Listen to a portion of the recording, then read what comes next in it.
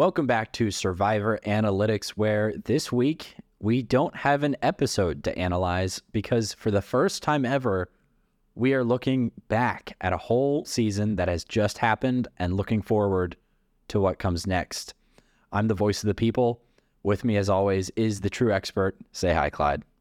What's up, party people? I'm excited that we can hang out today on our rocking chairs in our retirement home and reflect on this season that we just watched. Yeah, this is us being washed and looking back on the good old days. Yeah, I mean, I don't know if it's looking back on the good old days or if it's just going, well, these were some pretty good days. Season 44 was a pretty good season, I thought. And later on in the episode, we will be revealing what season we're watching next, because in the off season, we watch old seasons, and I watch them for the first time, and Clyde knows who's going to win and watches me stumble through the ignorance. But what I want to talk about now is the legacy of season 44 and the lessons that, I mean, especially I want to know what you think, Clyde, but the lessons that future potential players can learn from this season. That's kind of what I want to talk about, but what do you want to talk about? Yeah, I think we can start talking about the season at large. You said you like this season. Yeah. Would you say this is your favorite season that you've seen? Do you like it more than Samoa? I loved Samoa. I liked the ending of this season better, but I think I liked Samoa better overall. Okay, so what about this season held it back for you compared to Samoa? Because I feel like most people would say this is better than Samoa. I mean, first and foremost, there's no T-ball. Okay, of course. Let's get that out of the way. I mean, maybe it just comes down to this, and we'll see as we continue to build up our data set and our past experience. But it might just come down to, as I have the sense that as the show has evolved, Samoa was what, 16, 26? What season was it? Season 19. 19. I knew it had a 6-esque number. Yeah, you were really close right there. You should have been like 63. Is that what it is? I knew it had either a 6 or a 9 because it's the same shape. It's just different. Yeah. Anyway, it feels like as the show has evolved and grown into this competitive phenomenon with an avid fan base, it has drilled down more on the game itself and less on the surrounding atmospheric things like huge rewards or aspects of camp life that kind of add to the social gameplay or make the social life more complicated, like the chickens on Samoa. Yeah. The rewards, right? There was the pirate ship. There was the Palm Pre one, right? Which, yeah, the waterfall although goofy with reward. sponsorship, the waterfalls. Yeah. And so I think there's some of that sort of thing where the game feels more distilled now into its core elements of you go play a challenge, then you sit around and talk, right? I think what I liked better about Samoa is you'd go play a challenge and then you'd come back and like, hey, maybe you're going to go spearfishing with Shambo's broken snorkel, or maybe you're going to go pester the chickens that Shambo takes care of and lets loose, or burn somebody's socks. Like, I don't know. I think it's sort of the atmospheric stuff is what I like better about Samoa. Plus, Russell Hantz, I mean, don't go look at his Twitter lately. Not great. But on the show, I loved his villainous play. And as much as I loved Jam Jam and, I mean, in the end, it was Jam Jam, but I don't know. Only Jam Jam. Jam Jam and Lauren and Jamie. Yeah. And Franny, obviously, and Matt, who is not good enough for Franny, but has won the lottery, right? Yeah, of course. There's a lot of great characters on 44, but I think Samoa's, and maybe it's kind of sentimentality, but I like those characters better on Samoa. I think that 44 has a deeper cast. Like, some of the forgettable people on Samoa are so forgettable. Like, Kelly did not speak at all when she was on that in Samoa. I don't even know if you remember Kelly. She was that forgettable. But even the people that were voted out in the early merge of 44 still felt like valuable characters. Like, they easily could have buried Matt in the edit, but he still played a decent role in the season despite placing like 11th place. Yeah, or Matthew with his injury, right? Yeah, but he was still such a compelling character, and his idol play kept his influence around. Or Helen, even with her early outing. So I feel like the cast is deeper, but the top end of 44 probably isn't as strong as the top end of Samoa. Russell is one of those characters that will forever be remembered in Survivor history. And while I think there are very memorable figures on 44, nobody reaches that same peak. My biggest complaint with 44 as a season is I think the first half of it is just straight up bad. The first month of this podcast, we hopped on and it just felt like constant complaining. Yeah. I was looking through some of the eliminations on just the Wikipedia page, and we had a 3-episode stretch without a normal vote. We had the Matthew elimination, then there was the Mergatory, and then they did that weird twist at the final 11 with the control vote that was just absurdly confusing. So I think those components of the season really dragged it down. And if you look at the viewership numbers for 44, they peak right before that string of crazy twists, or maybe even in the middle of it, and then it declines after. Oh, man. And I think many people that were new to the show saw that and were so confused and didn't feel motivated to come back to watch again. Interesting. So I guess looking forward from that perspective, do you think we'll see those kinds of twists in 45? Make a prediction. Lock it in, Clyde. Oh, well, I actually have all of the twists written down that I was hoping we could go through one by one and give our official takes on. Oh, I love it. Let's do it. There are many more twists that you might actually think. I have a list of 8. It's so many for a 14-episode show. Yeah. Not all of these are specific to 44 itself. Like, some of them have been twists featured in the entire new era, but I still think they're worth talking about. Okay. So we'll go through one by one. We'll call this bop or flop. Are these twists that we want to see back in the game? We'll start off with the premiere, where we had Sweat or Savvy, where the contestants had to decide between a brain teaser or moving those coconuts. Is this something that you want to see back in the game? I actually really liked Bop or Flop. Not Bop or Flop. Slop or Sweat. No, it's not Sweat Slop or Sweat. Savvy. Oh my God. The fact that it's Sweat or Savvy, I think it's a bop. I think the people we saw, it was Helen and Carson and Brandon and Matthew. Yeah. I mean, it was a really great way to introduce those characters, and I thought it was a great way to open the season. I think it's a bop. I think you think it's a flop, though. I do think it's a flop because it was the 4th time that I've seen it. Oh. Like, I'm okay having Sweat or Savvy every once in a while, but when you include it at the beginning of every season for 4 seasons in a row, it feels kind of gimmicky, because then the contestants come in knowing that they're going to have to make this decision between the two. The main benefit that I see out of it is the relationships that form. Like, we saw a connection between Matthew and Brandon build in that moment when they're moving the coconuts back and forth. We don't see that with Carson and Helen. Carson ends up voting out Helen later. But yeah, I think that's the real benefit of the Sweater Savvy, not the activity itself. I think a good rule of thumb for good Survivor is there shouldn't be, especially at this stage, I don't want there to be anything assumed season to season, with the exception of like very broad generalizations, right? Yeah. You should never be able to assume, oh, there's going to be this kind of challenge, or, oh, they use this puzzle almost every year. I think they should change, and maybe this is a hot take, I don't think there should be a standard number for the merge. I like that idea, because otherwise players can anticipate the merge and change their votes accordingly. Sweat or Savvy, we'll put that in as a bop for you, a flop for me. It's neutral. Yeah. Next one that we have is the 3-tribe format. Do you like starting the season with 3 tribes as opposed to 2? I have previously seen Samoa was 3 tribes. No, Samoa was 2. It was Galoo versus Foa. What? Yeah. Oh, I could have sworn there was another one. It was purple versus yellow. Yeah, you're right. I like a 3-tribe format, similar to the system that we see in American politics, the 2-party system, right? If you compare the 2-party system to like a European parliament that has like 7 parties. Okay. it's a much more interesting dynamic when there are not just two clearly defined sides.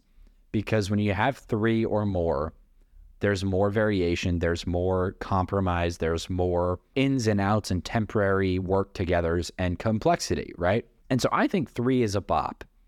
I think 4 would be too many, because I think 4 is just hard to keep track of. Oh, yeah. And those tribes would have to be too small, but I think 3 is a good number. Bop. I disagree again. Oh, boy. Welcome to Bop or Flop, where Jack likes things and Clyde hates them.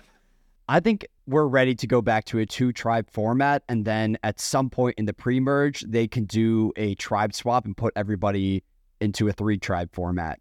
I think that's more interesting. I'm down for that, yeah. When you look at these votes in the pre-merge, in the 3-tribe format, first, it's a lot of young women getting voted out, because when you have such a small group of people, physical prowess becomes really important, and that just disadvantages younger women typically. And also, when you have 6 players within a tribe, it's so risky to not vote with the majority. So almost every pre-merge vote on this season is close to unanimous.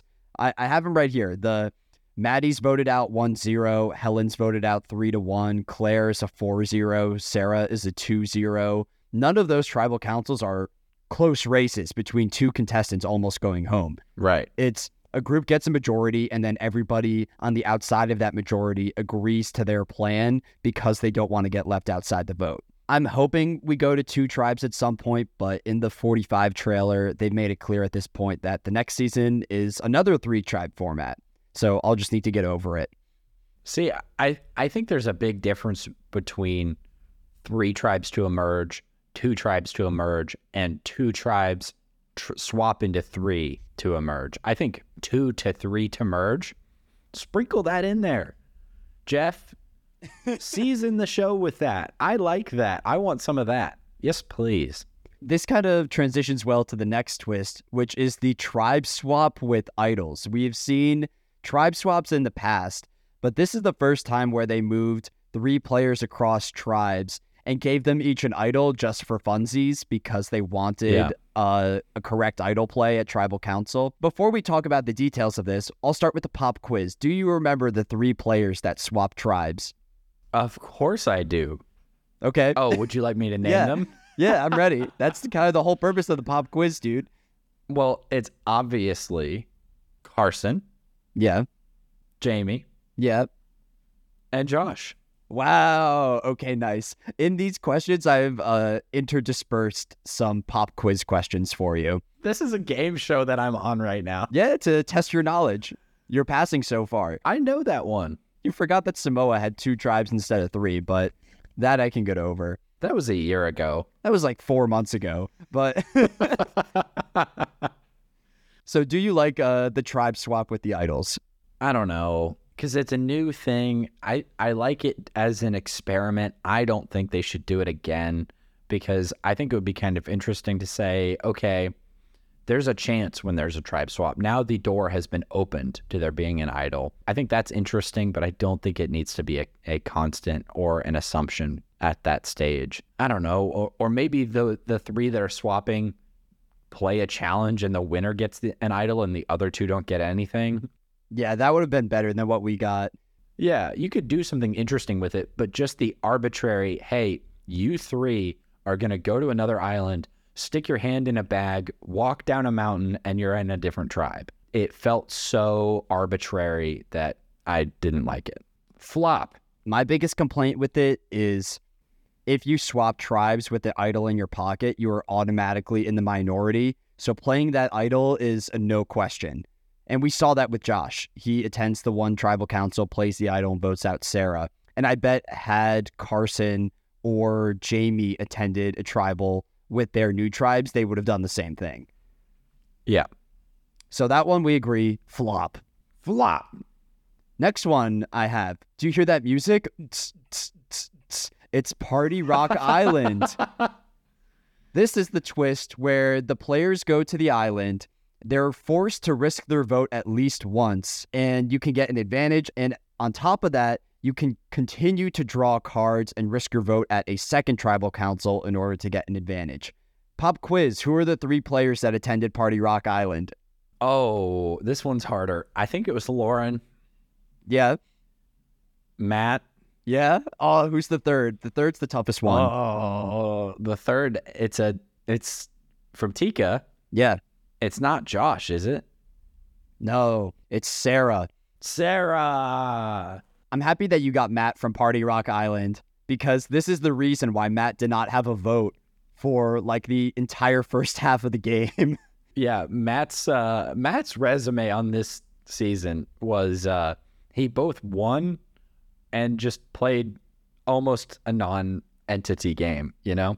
Yeah, it wasn't entirely his fault, though. Like, it was a game of chance that he played, and he just ended up on the wrong side. Like, Lauren could have been in the exact same situation, but on her first draw, she got that bank your vote advantage. Right. Do we like Party Rock Island? Do you want to see it come back? And see, here's my take on these kind of forced challenges. Or not challenges, forced reward, advantage, idol-y kind of things. I think there should be an element of play to it. And this one has a little bit because you're gambling technically, right? You don't get the chance to say no, and you don't really have the chance to like give yourself better odds. And so I think I would be more interested in this if there was a gameplay component. If both the swap and Party Rock Islands included some form of challenge, T-ball, then I think... You want a challenge with these? That's the big thing that's missing. Just not the fact that production is forcing them to risk their vote. It's the fact that there isn't enough T-ball in it. I think that if you said, okay, you 3, go to Party Rock Island. You're going to play T-ball. The winner gets an advantage. The second place gets 1 draw and a risk, or 2 draws and a risk. Third place, you can risk your stuff, but you have no guarantee. If you did something like that where there's a more competitive element and give the players a little more agency in their own outcome, then I would like it more. But as it is, flop. Yeah, I agree. This is a flop. If the players had the option to not play the game, then I would like it. But the fact that they're getting forced to risk their vote when they're in a tribe of just 6 people is kind of ridiculous to me. So far, we have a lot of flops on the board and 1 neutral. The next one I have is one that filled up the entire second episode of the season. It's the birdcage idols and the corresponding fake idols. Pop quiz, who are the 3 players that opened the birdcage and got the original idol? Carolyn. Yeah. Danny. Oh, boy. You don't remember number 3? I mean, I know it's from Ratu. Yeah. I want to say it's Kane. That's incorrect. It's Brandon. It's Brandon. Oh, man. Brandon opened it up episode 1 and shared it with the entire tribe for literally no reason. Oh, with Maddie the non-meme. Yeah. Being right there. Yes. Oh, boy. Do we like the birdcage? Do we want to see it come back? I'm good. I didn't like it. I think it had a lot of potential with the fakes, and none of it came to fruition. Yeah, none of the fakes ended up getting played or really doing anything. They all eventually got exposed for being fakes. So I think if we had seen those work the first time, that would have created a much more interesting precedent. But because the fakes didn't work, I don't think you can do this one again and have it be enjoyable or compelling in a competitive sense. So flop for me. I agree. It's a flop when you have the fake idol component with it. I think this would have been better if you open the birdcage, there's an idol in the bag and nothing else. And it's up to the players to figure out how they navigate that situation. What if you say, okay, there's a bag in a cage. You don't know what's in the bag. It could be an idol. It could be an advantage. It could be nothing. But there's only one item and you've got to figure out what it is. Like once that cage is open, somebody could have something. And I think that would be more interesting for sure. Yeah, I think when you include the whole fake idol component, it makes it more gimmicky. And the funny thing about these fake idols is that the most impactful fake idol of the game was the one that Matthew made. He did not get that from the birdcage. He made that on his own. all of the fakes had no impact. Carolyn's fake was planted on Sarah, and she was voted out with it in her pocket. Brandon revealed the fake to everybody, so it never really did anything since everybody knew it was a fake. And Danny planted his fake on Matt, and Matt later learned that it was a fake. So yeah, Matt figured it out, right?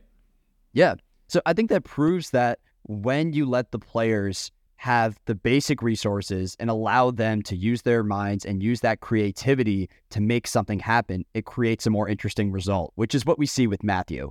So Birdcage Idol, another flop. I'll say Bob on that if they change it a little bit. So Birdcage will be in neutral. This game show is wild because I just want to point this out. This game show is, hey, Jack, yes or no? And I say yes or no. And then you go, well, you forgot the third option, which is maybe with a modification. Yeah, okay, fine. You're right. I guess I am cheating. I'll agree with you. In the current iteration of the Birdcage, I will say flop, and we'll lock this one in as a flop. You're right. It's not fair for me to change the twist and then make it a bop. Yeah, for a lot of these twists, with some more twisting, it could be compelling, and it is flopping currently. See, I think we're more untwisting than twisting. You know what I mean? It's like we're easing off the twist, and that makes it better as opposed to making it more complex. If you untwist something, you're just twisting it the other way. Oh, wow. Whoa. You should get that typed up on a fancy poster of like a sunset or something. We should sell that. We should open a merch store just to sell that poster. Yeah, I'm sure it would do great. Anyway, what's the next one? I just have a couple left. Next one is Mergatory, where at the final 12, you have flop, everybody vote, flop. And then 6 people are immune. Automatic flop. You didn't even think about it. Automatic flop. Yeah, that was terrible. There's so much less tension when you go, okay, well, we're all sitting here, but we all know it's one of you three, right? We all get to vote, and none of us have to worry about it today. Do you think that's better, though, for a new viewer? Like, if you don't follow Survivor that closely and you just tune in every week, it's probably easier to follow a tribal council where 6 people are vulnerable as opposed to all 12, right? It's messing with the standard format, and, like, if you could have it, keep the standard format. I had such a hard time, I think, following the implications of it that even though it was less to keep track of, I was still trying to wrap my head around the concept. Okay, that's fair. I agree with you. This is a flop in my book. Flop. Next one, the inheritance advantage. This was acquired by Sarah in the pre-merge, and if she plays it at a tribal council, it allows her to inherit all idols and advantages played in that tribal. Bop if we had seen it. I agree. I think this is a bop. I see a scenario where it's completely overpowered and Sarah ends up inheriting like 4 advantages. Yeah, like it could have been awesome. Put it back in. Let's see it in action and then decide, right? Because I would love to see Sarah or somebody in the future, right, getting 4, an idol and a couple advantages and then going, hey, if you work with me, I'll give you a couple of these. Right? Oh, no way someone would give them up. You don't think that's overpowered to get that many advantages in one tribal? Well, let's see. Let's find out, right? Like, I would like to see that happen at least one time because we haven't gotten to see the limits of that idol or even the idol itself, right? So, or that advantage. So I want to see it. I don't think you modify it at all. Just put it right back in the game and let's see what happens. I think you modify it such that instead of inheriting everything from a tribal, you would write down a contestant's name that you think is about to play something. And if they do, then you inherit whatever they play. Yeah, I mean, that's a good balance, but I want to see it in the most overpowered form first, just to see. Let's break the game first, and then we'll go with the bandages and fix it up. I mean, that's how like most game development works. Like, yeah, let's do it. Okay. I'm down. Bop. You know what? You've convinced me. Bop. Yeah. I would like the asterisk change on it, but that's not allowed. So I guess I lean more bop than flop for that one. Yeah. Yeah. Next one. The Final 11 disaster. I don't even know if there's a name for this thing. This is the episode where they had the two teams compete for immunity, and then there was the search for the keys and the control vote with Heidi. That whole fiasco, God. The most confusing episode of the entire season. The fact that we can't even distill it into a single concept, immediate flop. There was so much going on, so much nonsense, flop, flop, flop, except for the PB&J vomitorium. Except for that, flop. Oh my God, the key chase, that was so bad. Flop, flop, flop. Yeah, I agree. But probably the biggest flop of the season is the final 11 disaster. I hope we never see this again. Yeah. Last one I have is one that is not going away anytime soon, but I never asked for your opinion on this straight up. Final Four fire making. Do you like having that challenge as opposed to a straight up vote? I think I like it. How long has fire making been a part of the show? Since season 35. So it's fairly established. I think the fact that it's so established and it gives the person fourth place a chance, right? I think it sets up some potentially really interesting things. I think it's a bop. I give fire making a bop. I like it. It gets a bop from me as well. I think players are so hyper aware now that without fire making, you would only have like two archetypes of winners. You would have the under the radar winners, the Natalie Whites, the people that can just avoid the vote and get by. And you would have the challenge beasts, the players that can win the Final Four immunity challenge and make it to the end and win it that way. If you're a phenomenal strategist, but you're not great at challenges, more often than not, you'll get voted out at the Final Four. So I like that this twist gives players one final chance outside of just the final immunity challenge. Yeah. So that one's a bop. So I think in total we had like one or two neutrals, one or two bops, and then the rest flops. So I think this is a good transition here. So I think we should look at it from two perspectives. First, let's talk about where this season, or what the takeaways from this season should be from a production standpoint. And then I want to talk about from a player standpoint. But from a production standpoint, is there anything introduced here, twists or just format or challenges or whatever? What do you want to see again from 44? We talked about the twists that we want to see come back and the ones that we don't. I think the quality of the cast is something that should be maintained. The new era seasons have consistently had great casts. I'm hoping that with the 90-minute episodes, production can use those extra 30 minutes to learn more about the cast. I don't know if you felt this way, but this entire season to me felt like the story of the Tika 3. That, I think, is the legacy of Survivor 44. Yeah. Because outside of the Tika 3, there were interesting characters, but many of them received really like low tier edits. Like going into the finale, Lauren and Heidi were almost invisible for the first like third of the season. Oh yeah. And even towards the end there was a tribal where neither of them were shown answering a question from Jeff. So going into the finale, I feel like we kind of knew neither of them were winning. Yeah, I mean, I think that's a very good point. I think the cast is really good. I think, I like how many injuries there were. I like a violent season. What? I like how injured this cast was. I know that production doesn't have control over it, but having seen Samoa and 44, two, I think, on the high end of injury spectrums, right?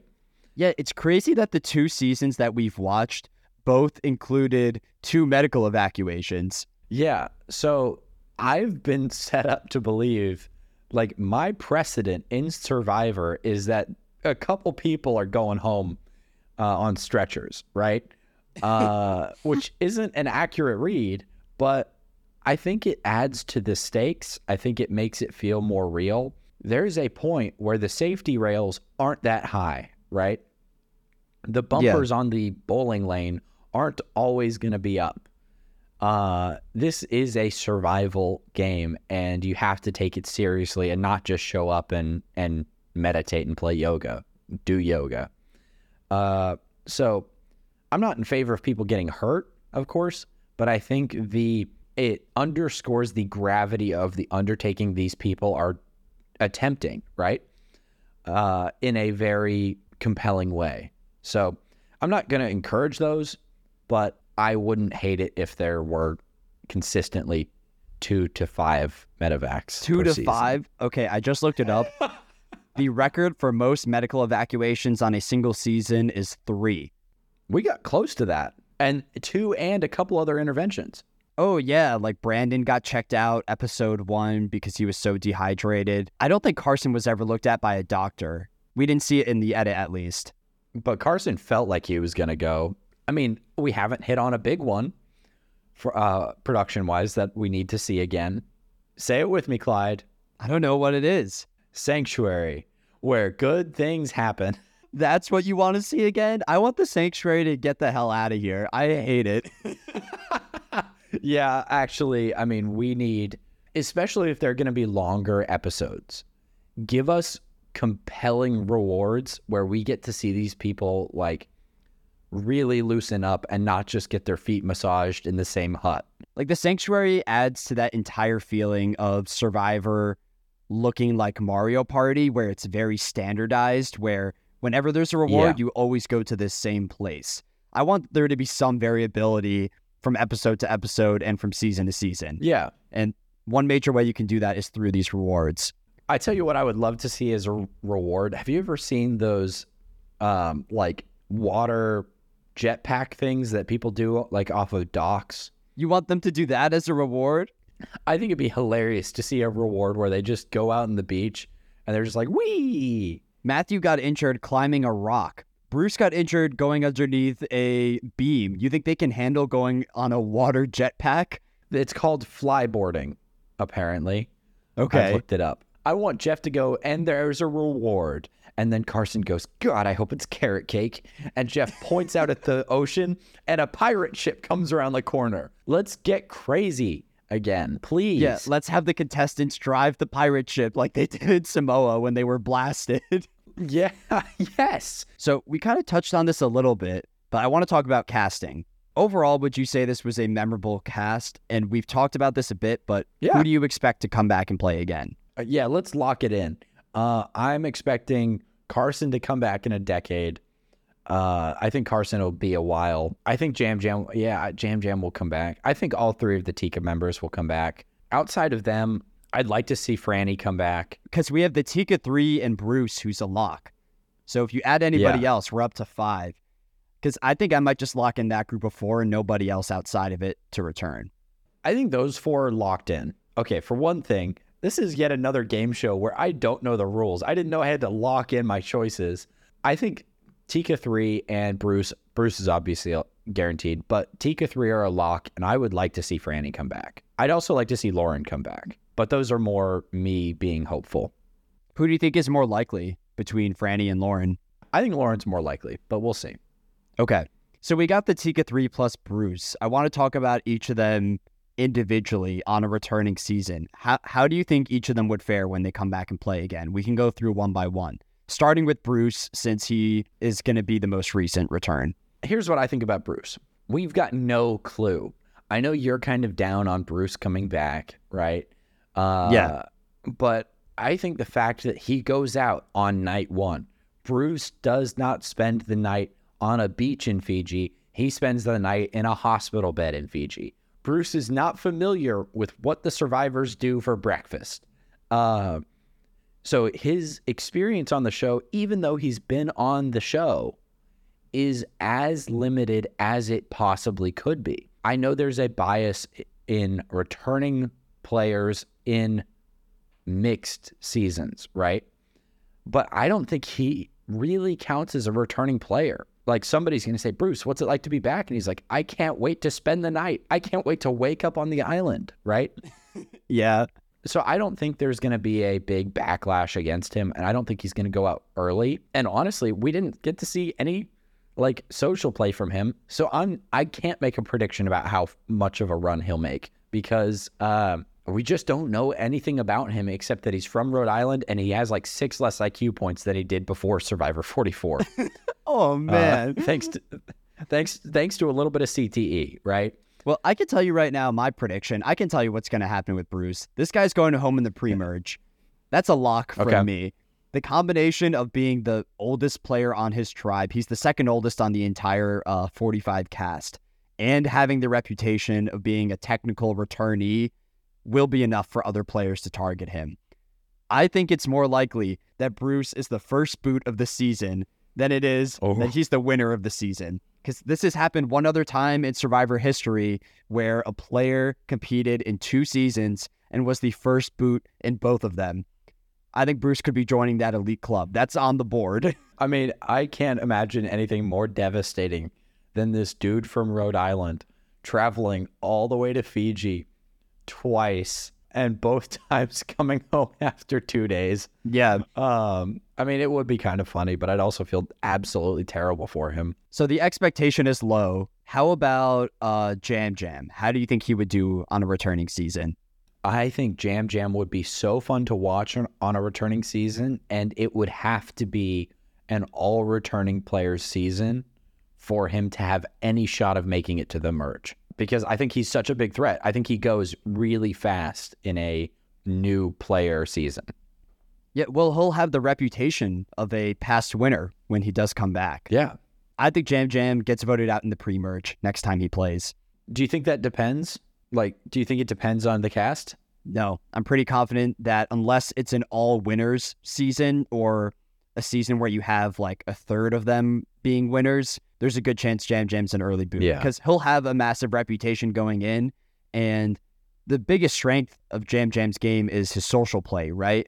But in that early pre-merge, the most important thing is your physical ability and challenges. So I think players might look at Jam Jam and say, we're not winning challenges. He doesn't help us too much.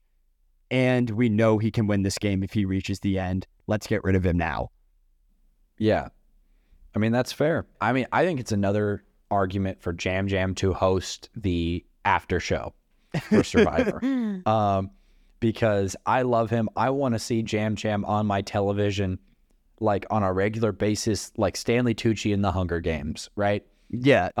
Because I just think he's a delight. I'm psyched to see him back, but I don't think it'll be for a while. What do you think about, let's talk about Carolyn. What do you think? How do you feel about Carolyn? If Carolyn comes back, I would not be surprised if she reaches the final tribal again and loses. Wow. That's a huge prediction, dude. I think she's a contestant that other players will look at and say, based on her play style, she is naturally fighting an uphill battle because there is a stigma amidst contestants that if you are playing emotionally, you are not playing strategically. And as much as people might want to say that they're able to look past that stigma, I think it's still embedded in their mind somewhere. I can totally see a high-quality player looking at Carolyn and saying, I want to take Carolyn to the end. I have a history of Carolyn playing very loyally. When Carson and Jam Jam flip on her on the Franny elimination, she never seeks revenge. She works with them for the rest of the season and never tries to stab them in the back. So I think she's a very loyal person that a high-quality player would want to take to the end, knowing that she would never, deviate from their plan. That's a compelling argument for that use case or that outcome. And that means we would get an entire season of more Carolyn squawks. And you know what that would be great for is our TikTok account at Survivor Analytics. Check it out. You agree that she would make a deep run on a return? It's hard to gauge, right? I think as somebody who's never seen a returning player, my inclination would be, Carolyn somehow bumbled her way to the end and she's not going to help us in challenges. I take her out pre-merge for similar reasons to Jam Jam, with the exception of, like, she's not going to win at the end, but hey, maybe Carolyn makes it to the final twice is a compelling enough story for her to win at the end, That's fair. So I would go for her in the pre-merge. I don't love the odds of, unless it's an all winners or all finalists season, I think that added weight of her placement in her first season works against her. Last one we have is Carson. Does he do well when he comes back? What do you think? No. Carson's gone quick. Really? Wait, why? Yeah. Yeah, Carson's absolutely gone quick. Carson is gone as soon as the merge hits. Carson carries a team to the merge, and then they dump him immediately. That's what I see happening. He's really good at the game. And I think everyone there knows, unless you can guarantee he's in the fire making and he can get curb stomped again, and his opponent sets another record, except for that situation, if Carson sees the Final Four, Carson wins the game. So I dump him as soon as the merge hits, and he can't carry me in challenges anymore. Man, I think you're selling Carson short. When he comes back, he's going to know so many puzzles. He'll probably have 60 pounds of muscle on him because he'll have so much time to prepare. I think he'll be an unstoppable force. I would love Carson to come back and win the game. That would make me so happy. Out of all of the returning players that we've built up, like potential returning players that we built up in the new era, Carson is probably one of my favorites that I would be rooting for. But I can totally see what you're saying, where he carries his tribe through the pre-merge, and then when the merge hits, they start knocking off the big threats, and he's one of the ones to go. Yeah, he's a huge threat. I mean, I was pretty down on Carson towards the end of his tenure in Survivor 44. I lambasted him for his fire-making performance, but up to that point, he was a pretty unstoppable force. And unfortunately, a new tribe that knows he was an unstoppable force will do everything they can to stop him. Yeah, we will see. Bum, bum, bum. Bum, bum, bum. Kind of going along with casting, we've touched on this a little bit. I want to talk about the legacy of the Tika 3. I went back and looked at some of the best alliances in Survivor history. This might be the best trio in the history of the franchise. Wow. I think working in an alliance of 3 is inherently difficult because in a 2-person alliance, it's pretty clear. It's buddy-buddy. No one else to really worry about.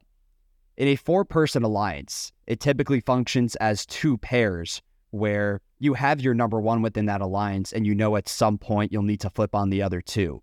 Having an odd number in a 3-person alliance is tough to keep intact because there's always a concern that you could be number 3 on the totem pole. Yet this group was able to stick together all the way up until the Final Four. I would throw out that a big part of that is that there's a pretty consistent understanding that Carolyn is number 3 on the totem pole. You think so? I feel like Jam Jam talks all the time about Carolyn being this massive threat that he wants to get rid of at some point. Right. So she's the bottom one on the totem pole. Like, I think if the hierarchy of the totem pole is whoever's on the bottom is the first one to get dumped, right? The other 2 dump the third one. I think there's an inclination for Carson and Jam Jam to, I mean, they vote without her, right? Yeah. On the Franny vote. They discuss whether or not to get rid of her at Final 5. They don't do it, right? But they do discuss it. And Carson sees her as a threat, or Jam Jam sees her as a threat, and Carson wants to keep her. They keep that trio together as long as they can, despite that. So I do think it is an accomplishment. Cracks showed, it wasn't flawless, but I think it's a stronger alliance because of that, Yeah. Do you think Carson was the glue of that trio then? The person preventing Jam Jam from flipping on Carolyn? Because I get the sense that there wasn't necessarily a glue guy of that group. It felt more like each individual had a personal connection to every other individual. Yeah, I think there were times where it felt like Carson was the glue, and then there were times where it was just a free-for-all. So I think Carson was more glue than anybody else, but it's a low bar. Yeah. The other really unique aspect of this alliance is I feel like every member is captivating on their own. Like, you could have split Carson, Jam Jam, and Carolyn across the 3 tribes, and they would have shined individually. But when you put them all together, they create this really entertaining product. And I think that's what separates the Tika 3 from other alliances. Like, if we look at the Foa Foa 4 from Samoa, yes, you have Russell and Jason, who I think are really compelling characters, but there's also Mick and Natalie, who are pretty bland confessional. It's a great cast, or a great trio. I'm a big fan of them, to be honest. Yeah, it'll be interesting whenever there is a returning player season, seeing how many members of the Tika 3 production will allow into a single season. I doubt they'll put all 3 of them in, but I would not be surprised if they include 2. I think that they'll do 2, but not 3. That's interesting. That's a big shot. Yeah. And if they do 2 of them, then it's a major disadvantage for those players because one of them will probably get targeted due to those potential alliances. Absolutely. I mean, I think if the 2 of them show up in a season, they're probably like, hey, can we not do this? Like, it's great to see each other, but we are like, I think even Carolyn has enough sense to go, this was not a good idea for us. Like, this is a very uphill battle for us. And I think I asked you this earlier, but do you like Tika 3 more than Foa 4? Because you gave them a tough time. You called them the Tika turds a lot in the early game. I do think I liked Foa better, but the dynamics are so different that it feels weird to compare them. Foa was so much of Russell running the show, and Tika was kind of this friendship is power little wonderland a lot of the time. And so it feels weird to compare them, but I liked the dynamic of Russell running his little gang better than Tika's sort of kumbaya nonsense. Burp in my mouth. Kumbaya. Yeah. Do you feel like we were robbed by the fact that the Tika members never actually flipped on each other? Like, Carson's the only one that gets booted, and that's because of Heidi. I mean, I think it was a shame that so many times they got close to it. Carolyn and Jam Jam went up against each other multiple times. I thought it was going to happen multiple times, and it just didn't.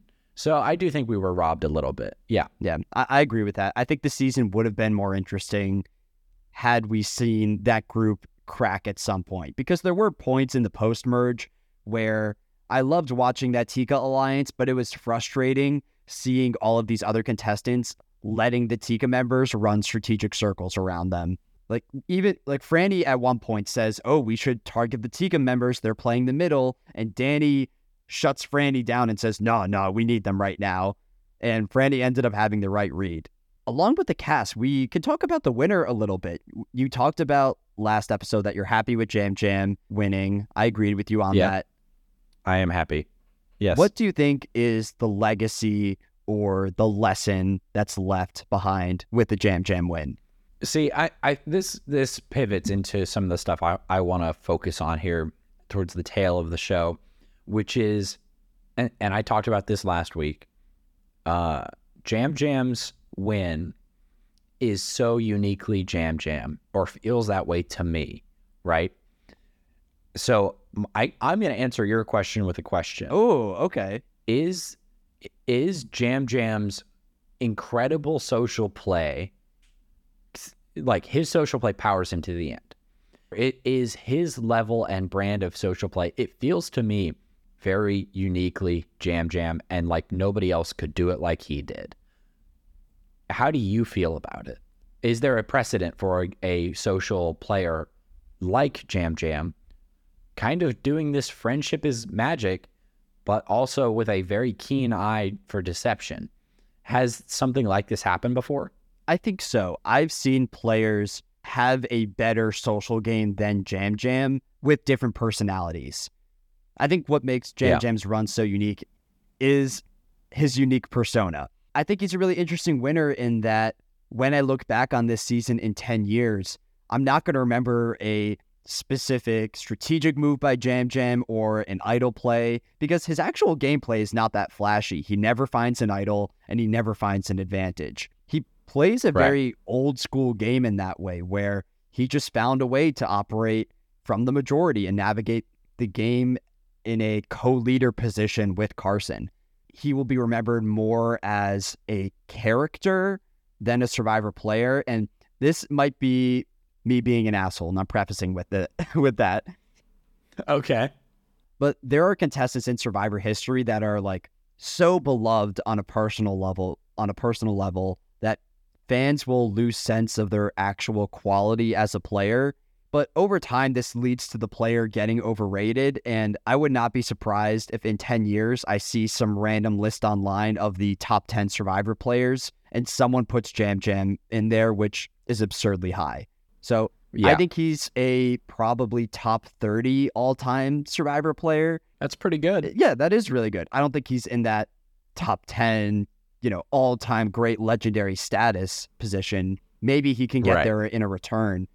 But I have a feeling people will look back on Jam Jam with, what's the phrase? Like rose-colored glasses? Is that what it is? Rose-tinted glasses. Rose-tinted glasses. Yeah. And you're close enough. And think he was a better player than he actually was. And he's still a great contestant. I think he's probably the second best strategist of the season, right behind Carson. The biggest lesson that kind of comes from Jam Jam is be yourself, which is really wholesome. And you could always come back. I think Jam Jam's win is the story of the comeback kid. He was on the bottom in the initial merge, and he was able to re-ingratiate with the majority and end up running the course of the game from like the final 10 onwards. So it gives hope to those players that enter the merge with the numbers disadvantage. Does that answer your question? I think so. So let's take that lesson, right? There's always hope, be yourself. Clyde, you've stated before previously that you would like to go on the show one day. Yeah. As somebody who is a scholar of the game, I mean, I think at this point we can both state we are scholars to varying degrees of this game. Even you, the voice of the people, does that elevate you from that title? I think at a certain point of hours per week spent discussing something, you become a scholar of it. So I'm not saying I'm on the same level as you. I mean, if you've got the PhD in Survivor, I'm like working on my associates, but I'm a student. I'm a student, you're a scholar, right? Okay. But here's my question. You as an aspirational player, what do you take away? What little moments or strategies or social angles did you watch in this season and go, ooh, I'm going to mentally save that and put it in my little mental toolbox as something to do, right? In the post-show after the finale, Franny has a very cute moment where she talks about her mom had put together like a 10-step plan for her to win Survivor. Are there any strategies or moves in this season that seem to you like 10-step winning moves? Moves by Jam Jam or moves in general? Moves in general. I'll keep it focused on Jam Jam just because his moves actually led to a win. It's easiest to pinpoint things that he did. I would say the biggest strategic lessons to take away from this season, one is put time into developing relationships with players such that when you stab them in the back, you are able to reconnect with them. I think one of Jam Jam's best moments of the entire season is when he votes out Franny at the final 8 and he's able to convince Carolyn to not flip on them at the final 7. Right. When at that point, it should have been blatantly clear for Carolyn that she's third on the totem pole. She needs to make a move happen to distinguish her game from the other two, and she never does it. And I think that's due to those social relationships and that time put in by Carson and Jam Jam. So that's one major move. The other one is using your personality to connect with people and blind them from the best move at that particular point in time. So at the final 6, we had the Tika 3 plus Lauren, Jamie, Heidi, right? Right. And going into that round, we said that if a Tika member reaches the end, they're probably going to win. So the best move at that stage of the game was for those 3 non-Tikas to come together and try to make something happen and navigate to the final 3 with that unit. And Jam Jam is able to connect with Heidi. We get a lot of confessionals from Heidi throughout the season where she talks about how close she feels to Jam Jam. So I give him the majority of credit for convincing Heidi to side with the Tika members and vote out Jamie, which means that at the final 5, Tika has the numbers advantage and Heidi and Lauren basically have 0 winning combinations. So those are the 2 big lessons. It was rebuilding relationships and also using your personality to connect with people to want to go to the end with you and blind them from the best strategic move. Okay. Yeah. I mean, I think those are very fair takeaways for Jam Jam. But I want to go a little broader. I know that these other toolkits didn't necessarily lead to a win, but would you consider getting a 3D printer and following in Carson's footsteps, right? Yeah, 100%. I expect 50% or more of future Survivor players to have practiced the puzzles and the challenges ahead of time, which is not necessarily what I want in an entertainment product, but if they're going to format the game that way, it makes complete sense on the player's part. Wait, can I ask you a challenge-related question? Please. You're the big challenge guy between the two of us. I don't care about them nearly as much. What was your favorite challenge on the season? Ooh, that's a good question. Okay, so this is a controversial one.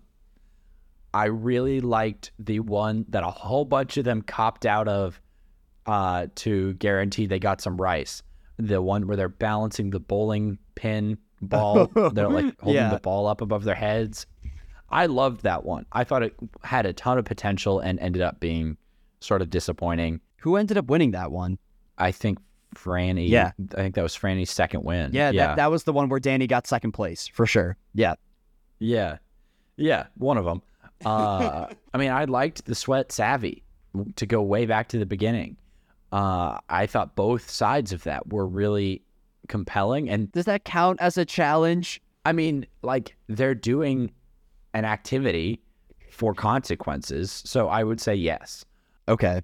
I mean, yeah, I think it would have to be one of the endurance ones because, I mean, there wasn't really a T-ball or a bowling or, one of those other classic Survivor challenges that exists in the real world as well. I would go with the bowling pin one because I thought that was pretty compelling. My favorite is the last gasp, the waterboarding challenge where they're in the ocean. Oh, I totally forgot about that. Yes, that's my favorite. That was awesome. What? You're hopping on the bandwagon? I mean, I'd completely forgotten about it. I knew I was missing one. Okay. That one I liked a lot. And that's Jam Jam's only immunity win. Those were just about all the questions that I had. Were there any major things that you wanted to hit on? I can tell you where I rank this season all time. Yes. Let's do that. Where in your rankings of all 44 seasons up to this point, where does number 44 fall? So after some careful deliberation, I put season 44 at the number 17 spot. So I think it's slightly above average. It's ahead of Samoa, which I have at 22.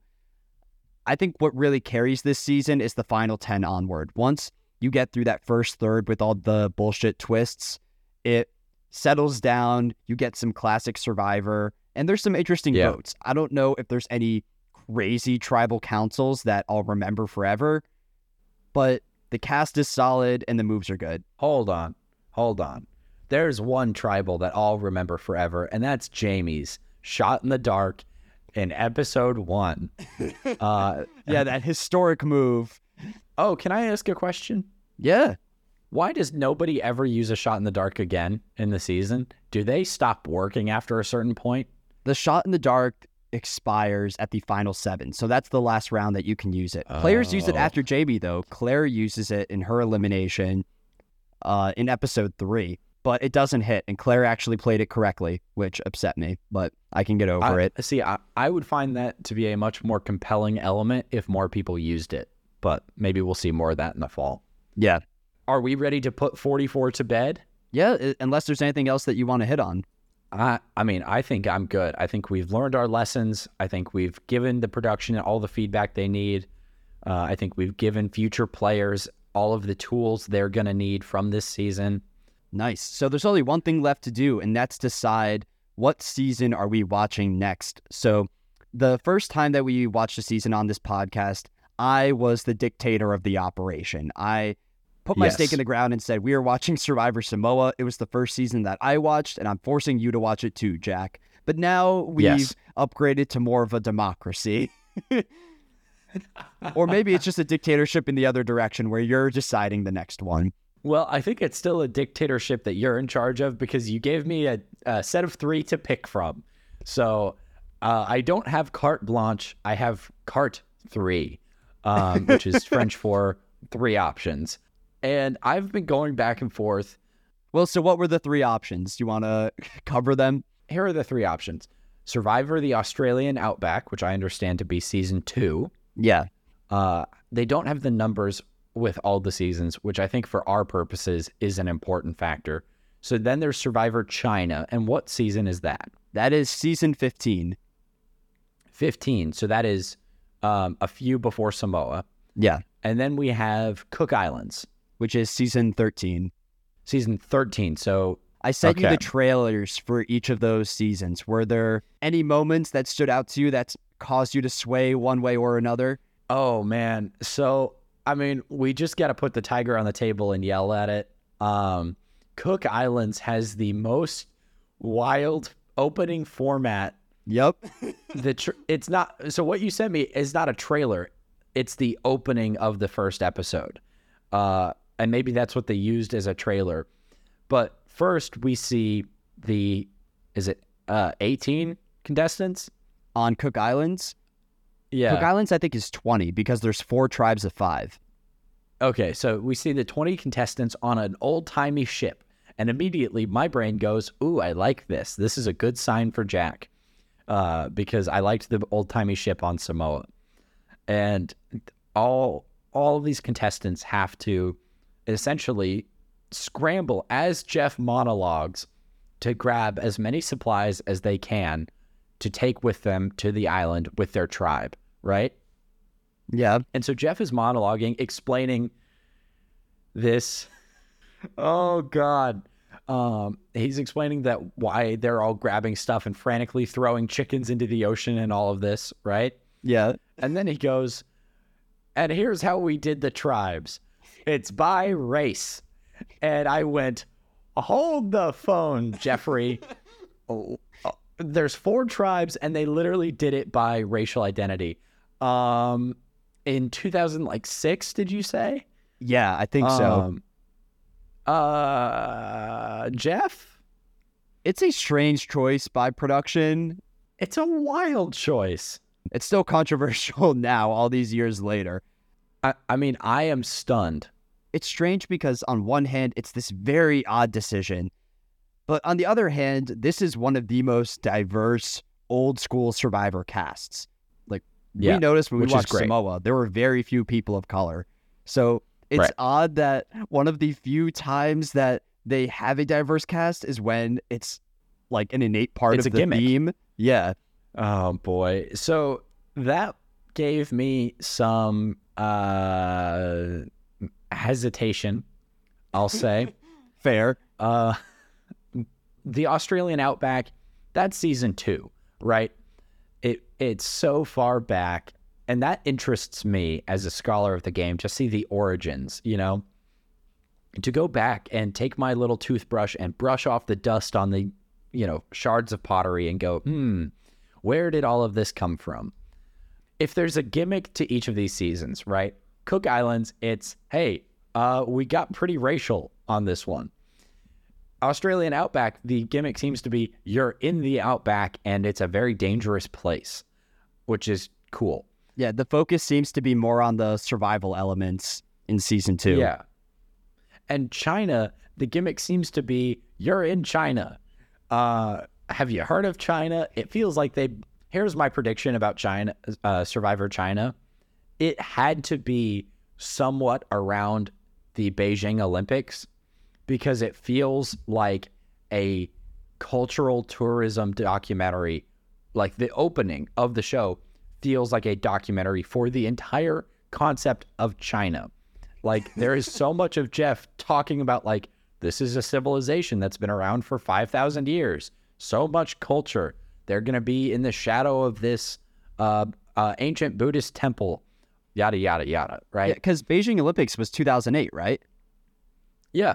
Yeah, and China came out in 2007, so because they definitely had the location announced by then, so it was just a year away. Yeah, it really felt like it was trying to capitalize on that, especially since CBS doesn't do the Olympics, that's NBC. Like this felt like their attempt to ride that wave, you know? Yeah, to beat the viewership numbers on the Olympics. You think that was their goal? To get some of them. to pick up some of them, right? Like someone turns on the TV and they see China and they're like, oh, is this the Olympics? And then they realize it's Survivor. It's like how there was a period in like the middle 2010s where almost every action movie had a scene in Dubai. Like there's a Fast and the Furious movie where they crash through the Burj Khalifa, and then there's the Mission Impossible where they do the same thing. It kind of feels like in the 2010s, it feels weird to say that. It was Dubai, and in the aughts, it was China. But, and also in the Survivor China, there's a moment, and I have to highlight this. As we're introduced to the cast, Jeff is listing off their professions. And there's some wild ones. So he's like, oh, we have an honor student from the University of South Carolina, sorry. Yeah. There's a grave digger from Louisiana. I didn't think that was a job still, but okay. There's a middle school lunch lady, and we see her crying as she looks at a photo, which kind of a brutal, immediate edit.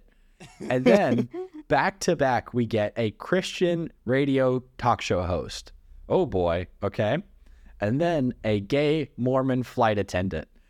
And Jeff didn't feel the need to bring up like sexuality or religion for anyone else. Except those two back to back. Yeah, back to back. I mean, I keep going back and forth, right? Australian Outback, I think, might be really rough just because it's so old. China, I think, could be pretty compelling.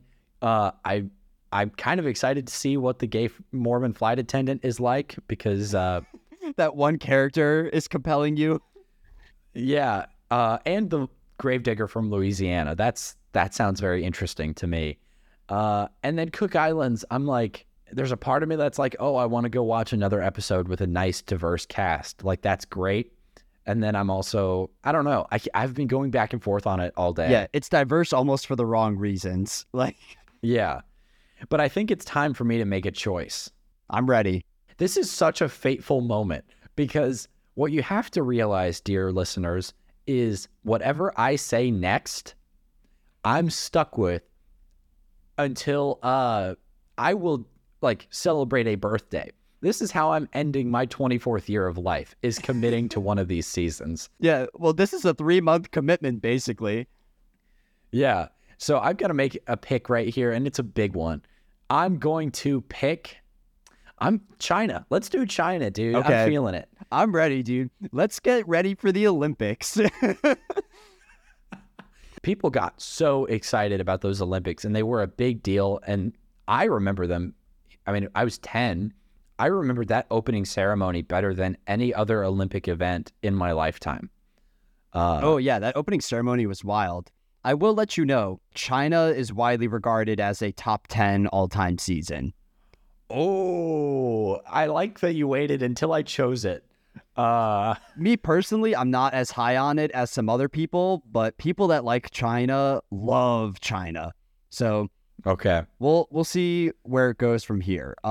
At that point in Survivor history, there had been a good number of seasons underneath the franchise's belt, so immunity idols exist, but there's no advantages. I like that. I think that's enough for me. You know, nice, simple, but I'm psyched, especially from just the opening. I think this is going to be one of the more beautiful seasons of Survivor, scenically. What they show, at least in the opening of the Lake of 1,000 Waters or something like that. No, 1,000 Islands.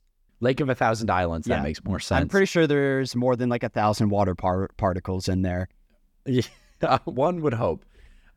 It looks jaw-droppingly beautiful. And so I'm really excited that even in the old square screen format, I think it'll look pretty cool.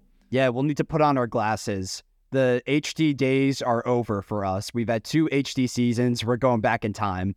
Oh, boy. Well, that's about everything I want to cover. Any last things you want to hit on?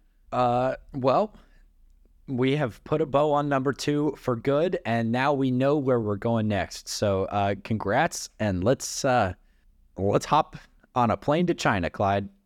Will do. Okay, thanks for listening.